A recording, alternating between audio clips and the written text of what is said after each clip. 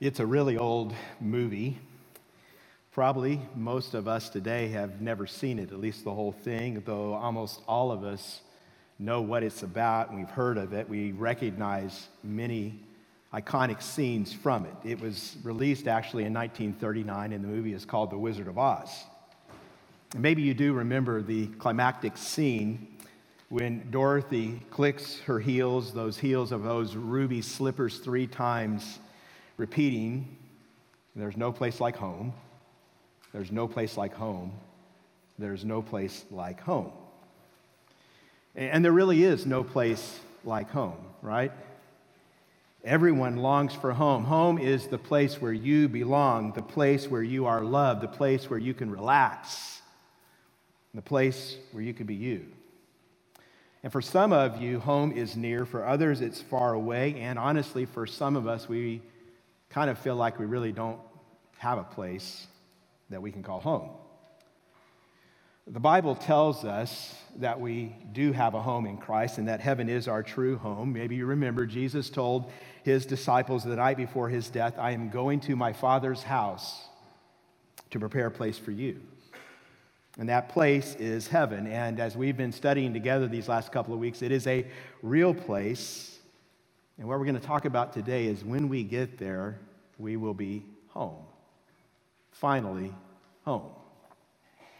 Now, this is the 3rd week of our series, Heaven. And last week, if you were here, you'll remember we studied the intermediate heaven, what theologians term the heaven as it is today. And today we're going to be thinking together about what the Bible teaches about the ultimate heaven, the place where God's people, those who know Jesus, will spend eternity. The Bible teaches that heaven is our true home. But can we be honest this morning? We sometimes feel ambivalent about that, right? Anybody find themselves thinking, I want to go to heaven, but not yet, right? Not yet. Now, one Sunday in a kids' class, the teacher asked the kids just to raise their hands if they wanted to go to heaven, and every child but one raised their hand, and the teacher was surprised. The teacher said, "You don't want to go to heaven?" And the child's reply was almost tearful. "No, I want to stay here at my house." And we get that because sometimes we feel like that. Sometimes we feel like that because we have some misconceptions, like we've already talked about, misconceptions about heaven that can keep us from longing for heaven, from setting our hearts and setting our minds on things above, like Paul commands us in Colossians 3. So today we're going to try to clear away some fog, and we're going to try to get a clearer view of heaven, our eternal home, because I do believe that when we get a real understanding of what God's Word teaches about heaven, we cannot help but grow in our longing for heaven. Because it is true, it is only when we get to heaven that we will finally be at home. So I want to give you, as we jump into this, some key ideas for understanding our eternal home before we dig into our study of the last 2 chapters of the Bible, which is where we find the clearest description of heaven, our ultimate eternal home. There's 2 sets of ideas, some brief statements I want to give to you, so they'll kind of frame this for you. And the first set begins with this statement. We need to remember that heaven is where God dwells. Need to keep that in mind. Whatever else we say, whatever else we think about heaven, heaven is God's home first and foremost. And then next, we need to remember that God made us for himself, that he loves us, he wants to be with us. I like watching shows like Planet Earth. Do you like to watch any of those kind of shows? And the reason I do, honestly, is mainly because it causes me to worship. I worship when I see the beauty, majesty of God's creation. And one of the things that I'm always reminded of when I watch a show like this is that God has created certain species for certain environments, specific animals for specific places. Some can only thrive in the desert, and some can only thrive in the rainforest. Some can only thrive in the ocean, some only on land. Well, here's the truth. God made people to thrive on earth. You ever thought about that? Earth is the home that God designed for us. And then the third idea that I want you to hold onto is that one day God will bring heaven to earth forever. You see, God loves us and wants to be with us so much that one day he's going to bring his home to the home that he created for us. Heaven and earth will come together. That's what eternity is going to be about. Now, I showed you last week that when you study what the Bible says about heaven, you need to keep in mind these three eras of humanity in relationship to God, and all of these have something to do with the earth. I showed you this chart last week. I want you to look at it again. You'll remember there's the original earth. This is Eden, the garden. It's described in Genesis 1 and 2, perfect environment. Heaven is above, but God comes down and he visits man, and he walks and talks in the cool of the day with Adam and Eve. And Eden would have been breathtaking. Trees and animals and fruit and beauty, no sin, complete openness, transparency, love between God and people. That's how God's creation started. But then there's the next era we see, and this is in the Bible covered by Genesis 3 all the way to Revelation 20, and this is where we live now. It's the story of fallen man and a fallen earth. Sin enters the world. People rebel against God's loving lordship. We want our own way, and thus death enters. And creation is corrupted. You see, sin not only impacted people, but it impacts God's creation. You can read about this in Romans 8, where Paul writes about the whole creation groaning, longing to be restored. See, that's why we have hurricanes and floods and tsunamis and tornadoes and cancer. All these things that did not exist in Eden, did not exist in God's creation. This just changes everything. And as we saw last week, it's during this period of time God dwells with his people in what theologians call the intermediate heaven, that this is what heaven is right now. And it's during this era, of course, that God is working out his plan of salvation to redeem mankind. He sends his son, Jesus, second person of the Trinity, to earth. Jesus lives a perfect life. He reveals God the Father, what he's like. He dies on the cross to pay for our sins, to break the curse, and God raises him from the dead. And then for 40 days, Jesus shows himself alive to more than 500 witnesses in his resurrected body. And he's telling them what the future is going to hold, and that he was their hope, that whoever would believe in him would receive the free gift of salvation. And then third, in the future, God will restore everything, including us, including, don't forget, the earth. This is the last two chapters of the Bible, and this is what we're going to look at today. And what we see today is that heaven will actually come down on a new earth that God has restored and God has renewed, so that God can be with us, so that we can thrive once again like we did in Eden on that first earth. This is the forever earth. This is the forever heaven. So with that as the backdrop, keeping those ideas in mind, I want to talk about what heaven will be like, what it will be like one day when God brings heaven to earth. When God brings heaven to earth.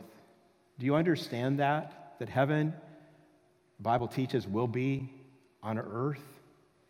See, Revelation 21 and 22 tells us the new heaven will actually come down on the new earth. And what we're going to study as we go through these two chapters is something of what this new earth will be like, and something of what our lives will be like on this new earth. And this leads me to the second set of key ideas. The Bible tells us two things that we need to understand about our eternal home. And here's the first one. God will resurrect and glorify our bodies. See, something happens to you before you make it to this new earth. God's going to give you a resurrected body. When you die, you're going to be with Christ. If you die during this current era, but at the end of time, God's going to resurrect the bodies of all who know Jesus Christ. And we were taught about this in 1 Corinthians 15. If you want to look there, there's a whole section that we don't have time to look at this morning. Paul's talking about the resurrection. Is it true? What's it going to be like? What kind of bodies will we have? And I just want you to notice one verse, verse 35, where he's giving this defense of the resurrection. He says, "But some may ask, how are the dead raised? With what kind of body will they come?" And Paul's going to go on to say that when a seed is planted, what comes up later isn't like the seed. He says we recognize this in the creation of the world. As we live, seeds get planted, they come up something different. He says, so our physical bodies die. And he's telling us that just like in nature, when you're resurrected, you will have a different kind of body. Anybody vote for a different kind of body? New body, not the one you got right now. Paul goes on, and it's a complicated passage, and you have to read it carefully, but if you do, you'll understand it. He explains how the first Adam, our ancestor, had a physical body, and then he talks about how the last Adam, which is Christ, how God raises him from the dead, he brings eternal life, and Paul says we understand resurrection like this. First Adam died, he had a physical body. When we're resurrected and we're in Christ, we know Christ, then we're going to have resurrected bodies as well, and they're going to be like Christ. You say, what's my body going to be like? Well, the best evidence you get in understanding that is look at Jesus after his resurrection. And when you look at Jesus, you see that he walked around, he had a real body, it was physical, he told people to touch him, he ate food, but he had some supernatural abilities. You remember, he just like appears in the room sometimes. I don't know, he goes through doors or walls. We're not really sure, but he's in one place, and then all of a sudden he's in another. But the real point is that he had a real body. It was a body you could touch. It was physical. He wasn't floating around. He wasn't a spirit. See, the Bible says God's going to resurrect and glorify your body. It'll be something new, but it's not going to be completely different. You're still going to look like you. And I know that's a disappointment for some of us, but we know that because Jesus in his resurrected body looked like Jesus. They recognized him. And the Bible actually tells us this. Have you read this in the Bible? Have you seen this? The Bible says in heaven, where Jesus is now ascended to the right hand of the Father, he is still a human being. He's still a man. He will always be a man. He's taken on in the incarnation who we are as God's creation, men and women. He's taken that on. And now he is that forevermore. He's there, ascended at the right hand of the Father, wounds in his hands still pierced. He's still a man. And the Bible says that we are going to be resurrected and glorified. And then the Bible says what happened to us will also happen to the earth. God will restore the earth. You need to think about us and the earth kind of on parallel tracks. And this sounds strange to some of us because it hasn't honestly been taught that much. Over the last 100 years or so, especially, this subject has kind of receded. Randy Alcorn talks about this in his book, Heaven, and I think that's part of the reason why a lot of us think that heaven is really about floating around on clouds and playing harps and polishing our wings and, all that kind of stuff. But the Bible actually talks about this quite a bit.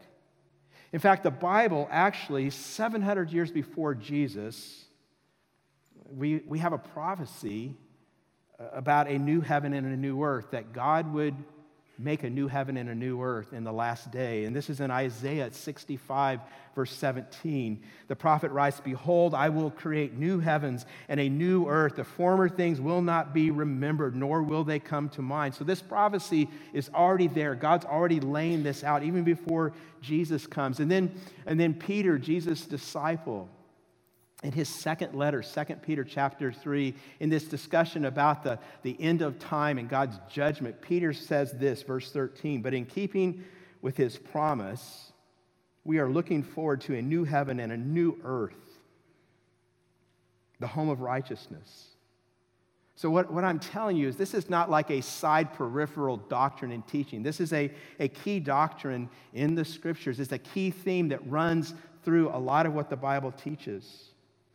One article in the Zondervan Pictorial Encyclopedia of the Bible, there's an article on the new heaven and the new earth, and this is part of what it says.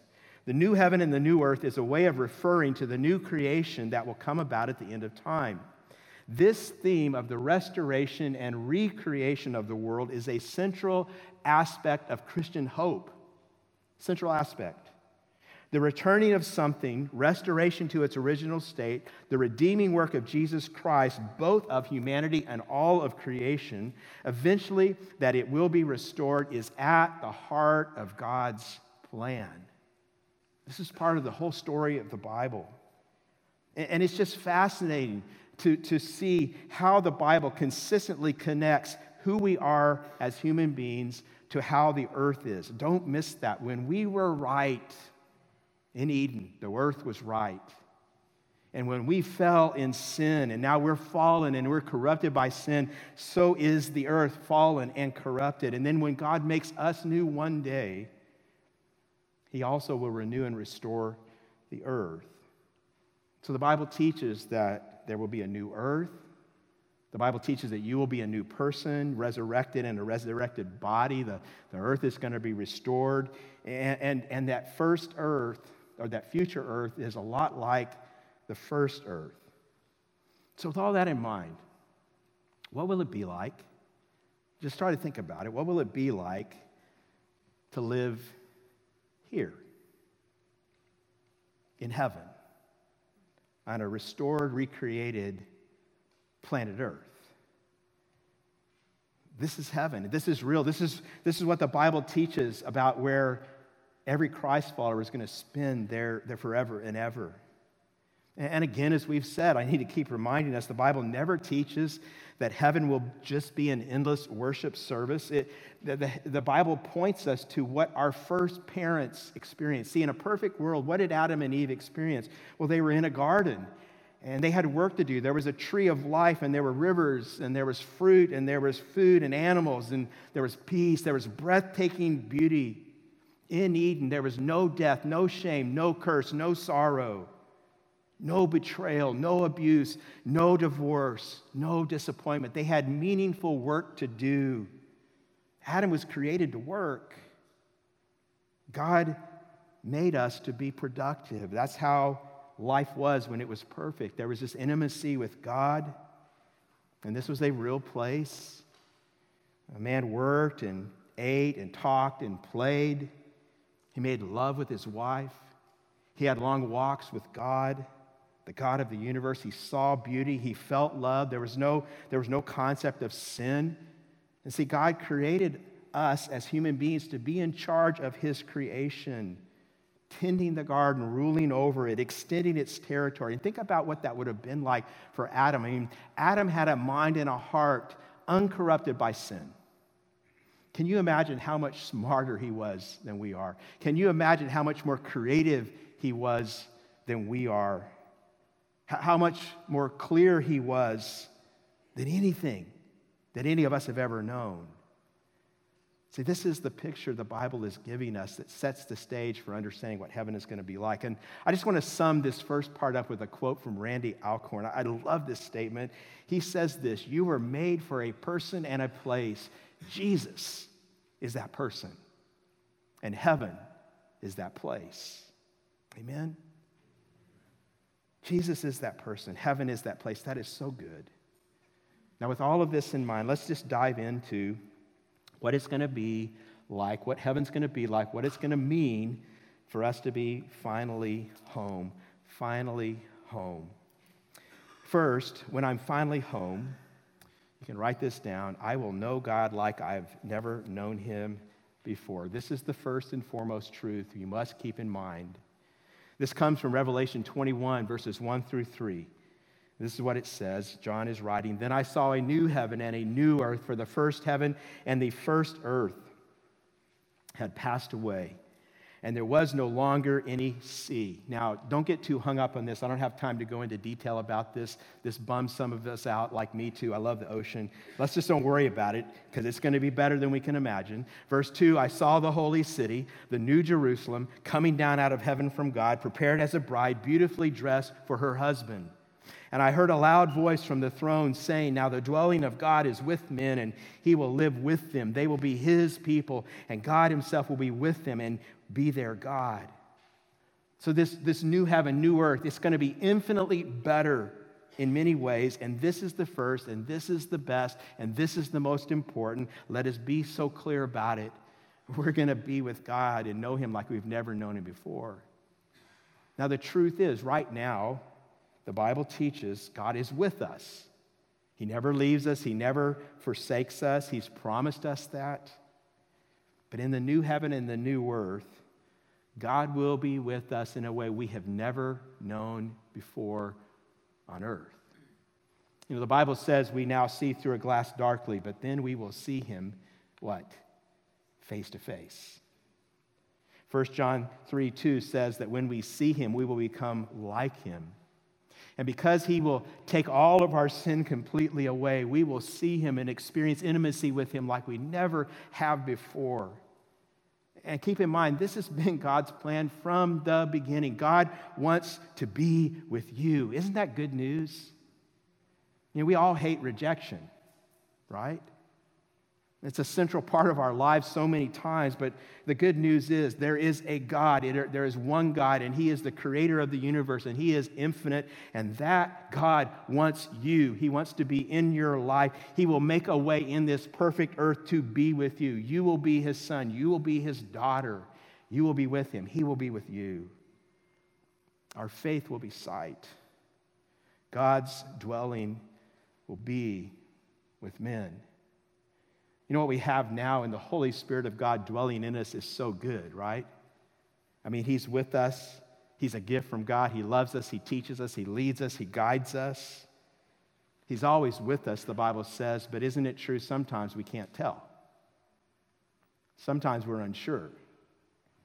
Sometimes we feel far away from him. Sometimes we're not quite clear on what he's telling us. Sometimes we can't figure out what God is doing, and it's kind of confusing, right? And what God's doing sometimes in this world doesn't make sense. Sometimes we get angry at God. But when I'm finally home, one day, that'll never happen again. I will know God's will all the time because he will always be with me. No distance, nothing between me and God. You will be in that place overwhelmed with acceptance and with peace and with love. I mean, just think of any little tiny bit of those things that you've already experienced in this world and then multiply it by infinity. And that's what it's going to be like. You see, God created heaven so he could be with us, so we could be with him. And I'm going to be talking about a lot of incredible things that we're going to experience in heaven, but never forget this truth right here. Never forget in thinking about heaven, being with God is the point. Amen? It's the reason God created heaven, and everything else that's good flows out of this reality. Second thing, when I'm finally home, and I'm going to expect an amen on this, my struggle with sin will be done forever. I just wanted to tee that one up for you, okay? I mean, how many of you don't like your past in some way? You just wish it was different. I mean, many of us in this room, and maybe no one else knows all the ways you feel like this, but we feel shame and regret about our past. We have ongoing pain sometimes that comes from our past, but in heaven, the past will be past forever. All the consequences of sin will be taken away forever. Look at verses 4 and 5. It says, he will wipe every tear from their eyes. There will be no more death or mourning or crying or pain, for the old order of things has passed away. And he who was seated on the throne said, I am making everything new. And then he said, write this down, for these words are trustworthy and true. Friends, it's true, it's real today that we live in a broken, corrupted, sin-stained, fallen world. Sin has messed up everything. And it's hard for us even to imagine a world with no hate, no betrayal, no lies, no failure, no abuse, no divorce, no regrets. And you will never again experience the pain of rejection. There will be no more greed or violence or corruption, no more prejudice or racism, no more abuse or neglect, no more bad memories. You will not experience failure ever again, no more fear, no more shame. I mean, just think about how much time and energy we all expend trying to resist temptation. I mean, think about all the emotional energy that just goes into dealing with the consequences of when you didn't resist temptation, right? when you sinned, or with dealing with the sin in someone else's life that has impacted yours. You see, sin will not only be removed from your life, it will be removed from all of life. I mean, we could go on and on. No more favoritism. No more angry bosses. Bay Area people, how about this one? No more pressure. How about this one? Tracy people, no more commuting. And all God's people said, you know, I was thinking about this, and this will impact some of you here. There will be no need for policemen or lawyers or criminal courts or court systems, because there will be no more injustice and no more poverty, and there will be no more sex trade, no more crime of any kind. Just try to imagine a society where sin doesn't exist. This is the way life will be in the new heaven and the new earth. And by the way, I have thought about it, and some of you are thinking about it right now. There will be no pastors. And I say, amen. Because we won't need them, right? See, death is gone. Sin is gone. The curse has been reversed. You will never need to be afraid. Evil is totally gone. I mean, just think about what your experience is going to be like in this new heaven and new earth when there is no more evil and no more sin. Isn't this what you've all been longing for all your life? And that leads me to actually the third reality. When I'm finally home, God will satisfy all my longings forever. Forever. Revelation 21, starting in verse 6, says, He said to me, it is done.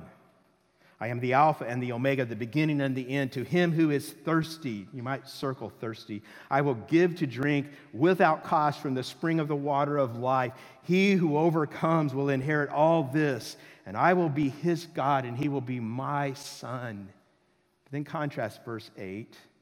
But the cowardly, the unbelieving, the vile, the murderers, the sexually immoral, those who practice magic arts, the idolaters, and all liars, their place will be in the fiery lake of burning sulfur. This is the second death, and we'll come back to that.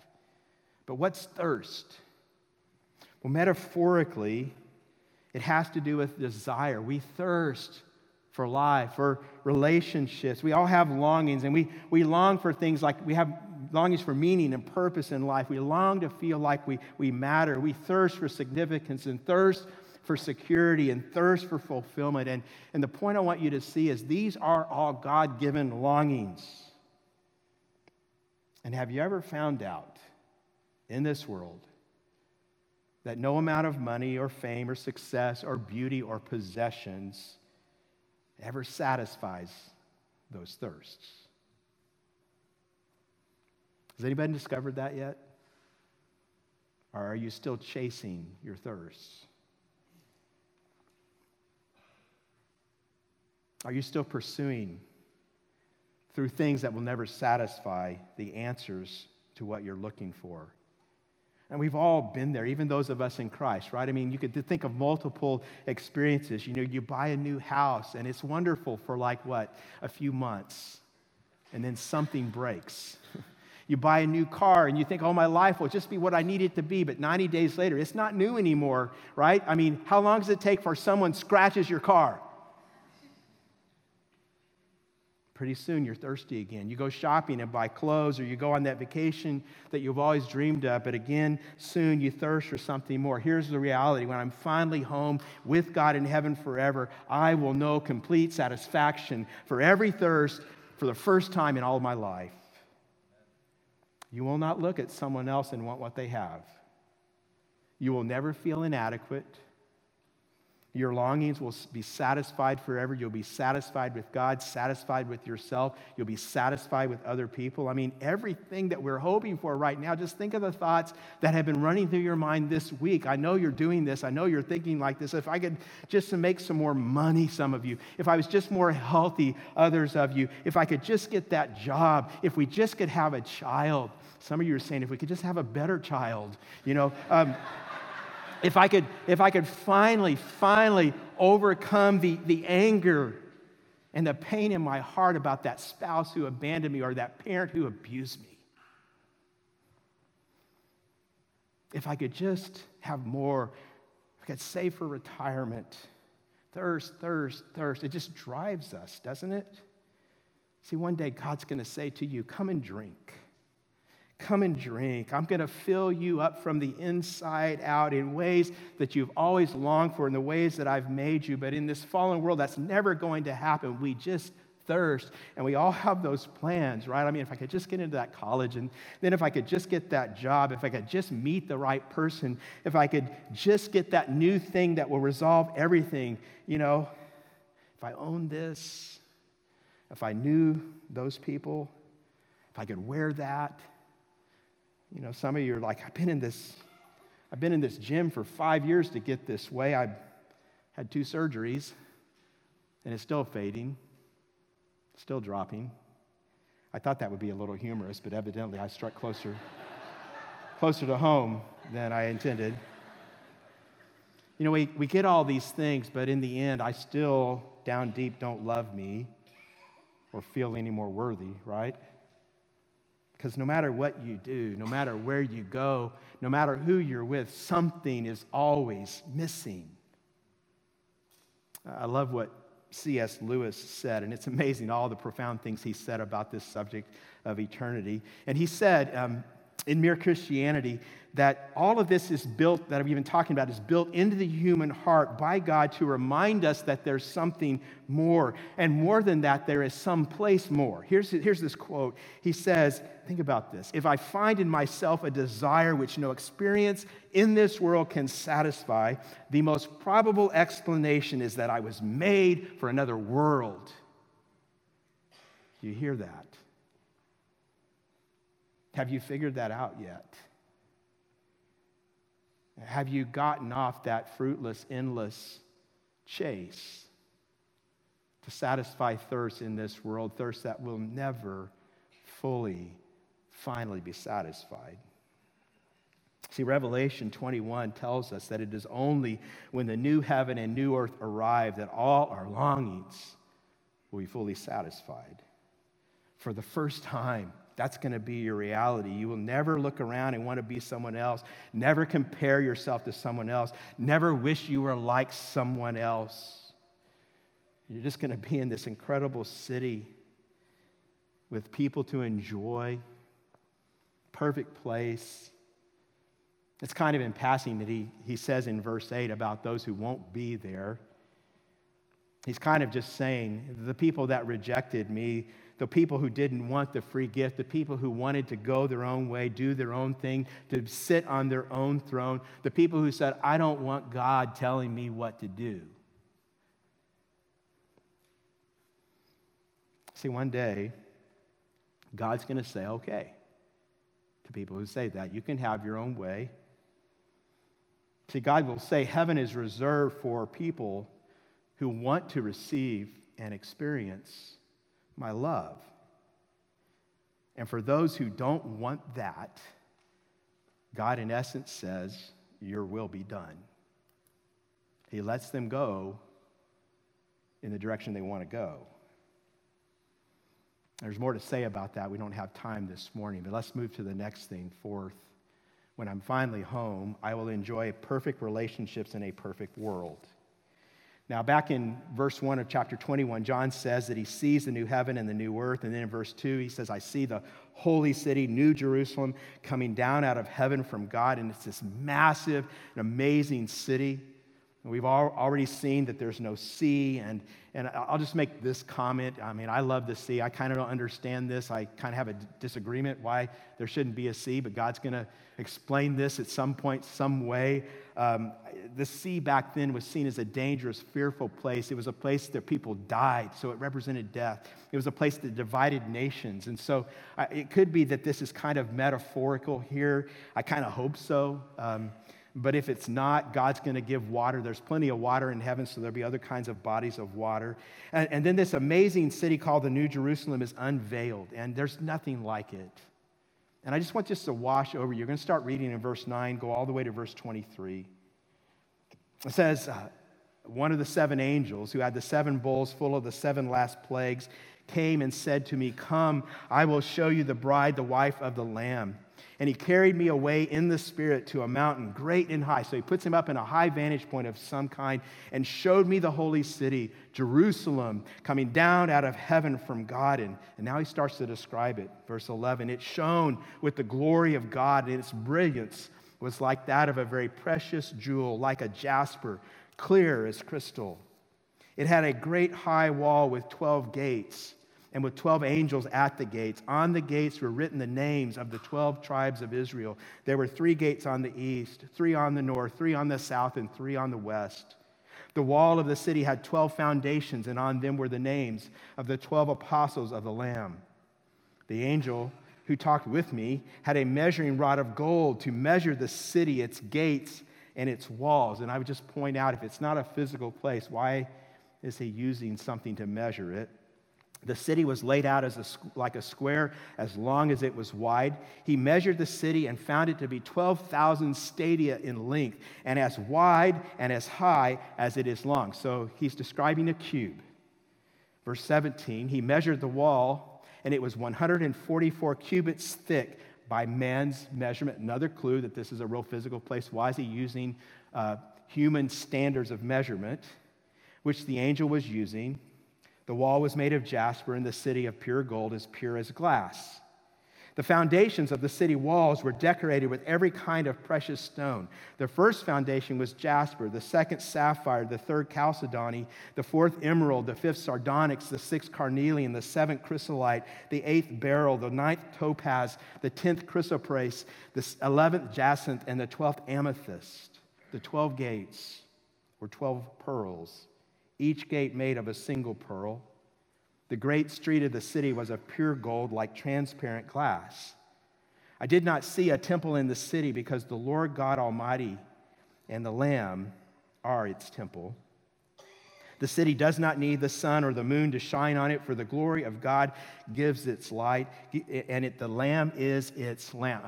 This is sprawling, overwhelming, amazing, all kinds of things. We could stay for a really long time, but let me just kind of sum up some of what we're seeing here. And you could go back and read it and just kind of let it wash over you. God is creating this incredible city, staggeringly beautiful, and it's for us, his people, to enjoy. Don't miss that. All of God's people, every redeemed Old Testament, New Testament saint is going to be there. There's just so much here. John says this city is 12,000 stadia in length, width, and height. What's a stadia? Well, let me just translate the whole thing. It's about 1,400 miles wide, 1,400 miles long, and 1,400 miles high. Perfect cube. Which, by the way, just in case you haven't caught on to that, is also a reflection of the original Holy of Holies, perfect cube. If it's that big, 1,400 miles in all these directions, that's like from Seattle to San Diego. That's like from San Francisco out to somewhere in the middle of Kansas. I looked it up. It's massive. And if you don't even count the height of the city, just the landmass at ground level, it's 1.9 million square miles, like half the continental United States. Just to put that into perspective, the city of Los Angeles, 503 square miles. New York City, 469 square miles. In other words, it's just this massive, radiant, breathtaking, brilliant city. And God takes him up on a high mountain to give him perspective, trying to see it all. It's overwhelming. All these gates, these angels guarding the gates, they're open and never closed because it's a totally secure place. There's no danger. The foundation stones all around, a beautiful, indescribable. It's just this amazing city. And again, like I said, God created it for you, his people, to enjoy. I mean, think about that. I mean, what do you love about cities? What's your favorite city? You know, in a great city, there's life, there's culture, there's food, right? I mean, there's just so much to do. You know, we used to live, before we came to Tracy, near Chicago. Chicago's an amazing city. I've had the opportunity to be in New York City and in Paris. Those are amazing cities. You've been to some incredible cities. I spent a few days 4 years ago in Mumbai, India. 22 million people. I mean, it was just overwhelming. Incredible city. All the people, unfathomable the activity going on. And you just think about the size of this city, as impressive as it is. You're also meant to contemplate all the people that are going to be there, the people that we will have the chance to meet and hang out with. We're going to have limitless time in a real city with real people from every era of history. Now, how many of you have stories in the Bible that you just don't get or you just would like to hear more about, and you'd like to talk to Moses, you'd like to talk to Elijah, you'd like to talk to Isaiah, maybe you'd like to talk to John the Baptist, maybe you'd like to talk to Paul. We're going to have the opportunity to meet with and get to know all the saints from all time. And you just put all this together. This is the glory and the majesty of heaven. You take your best experience in any city, and what we're going to know there will be infinitely above and infinitely beyond what you can even conceive. This place that God has created and prepared because He loves you so very much. You notice some other details. There's no sun or no moon. That's because heaven's power comes directly from Jesus. The glory of God is all the light heaven needs. In verse 22 of chapter 21, John says there is no temple. He says that God the Father and Jesus are the city's temple. Remember, the purpose of the temple was what? It was to meet with God. Well, you don't need a temple because God's there. We have immediate access, face to face, all the time. You see, our forever home is just going to be a place of unending activities, never-ending opportunities. First of all, to get to know God more deeply. Let me clarify something for you. Sometimes people think I'm going to get to heaven, I'm going to know everything there is to know about God. The Bible never says that, okay? We're going to know God as He is. That means more than we do now. But we're not going to become infinite creatures because then we'd be God. And here's what's good about that. You're going to know so much more about God the moment you get there. But God is infinite, which means there is an infinite amount of knowledge of Him beyond even what you now know, which means that you will have eternity to get to know the glorious, beautiful, wonderful God. And it's never going to stop. There will always be more. Isn't that good? Isn't that awesome to think about? And that's going to be true with all the places that we'll be able to see and explore. That's going to be true at all the people that we'll meet and get to know, hang out with. It's just going to go on and on and on, an infinite number of things to learn and grow, to do, to taste, to touch. God made it for you. I want to point something out maybe you haven't caught. In this text, we're told, really, that the new heaven and new earth is more than just this capital city, the New Jerusalem. There's going to be other nations and kings. I want to give you the last point, and I'll explain this. When I'm finally home, number 5, God will provide me with eternal purpose, growth, and adventure. Now, I've kind of already alluded to that in the last moment.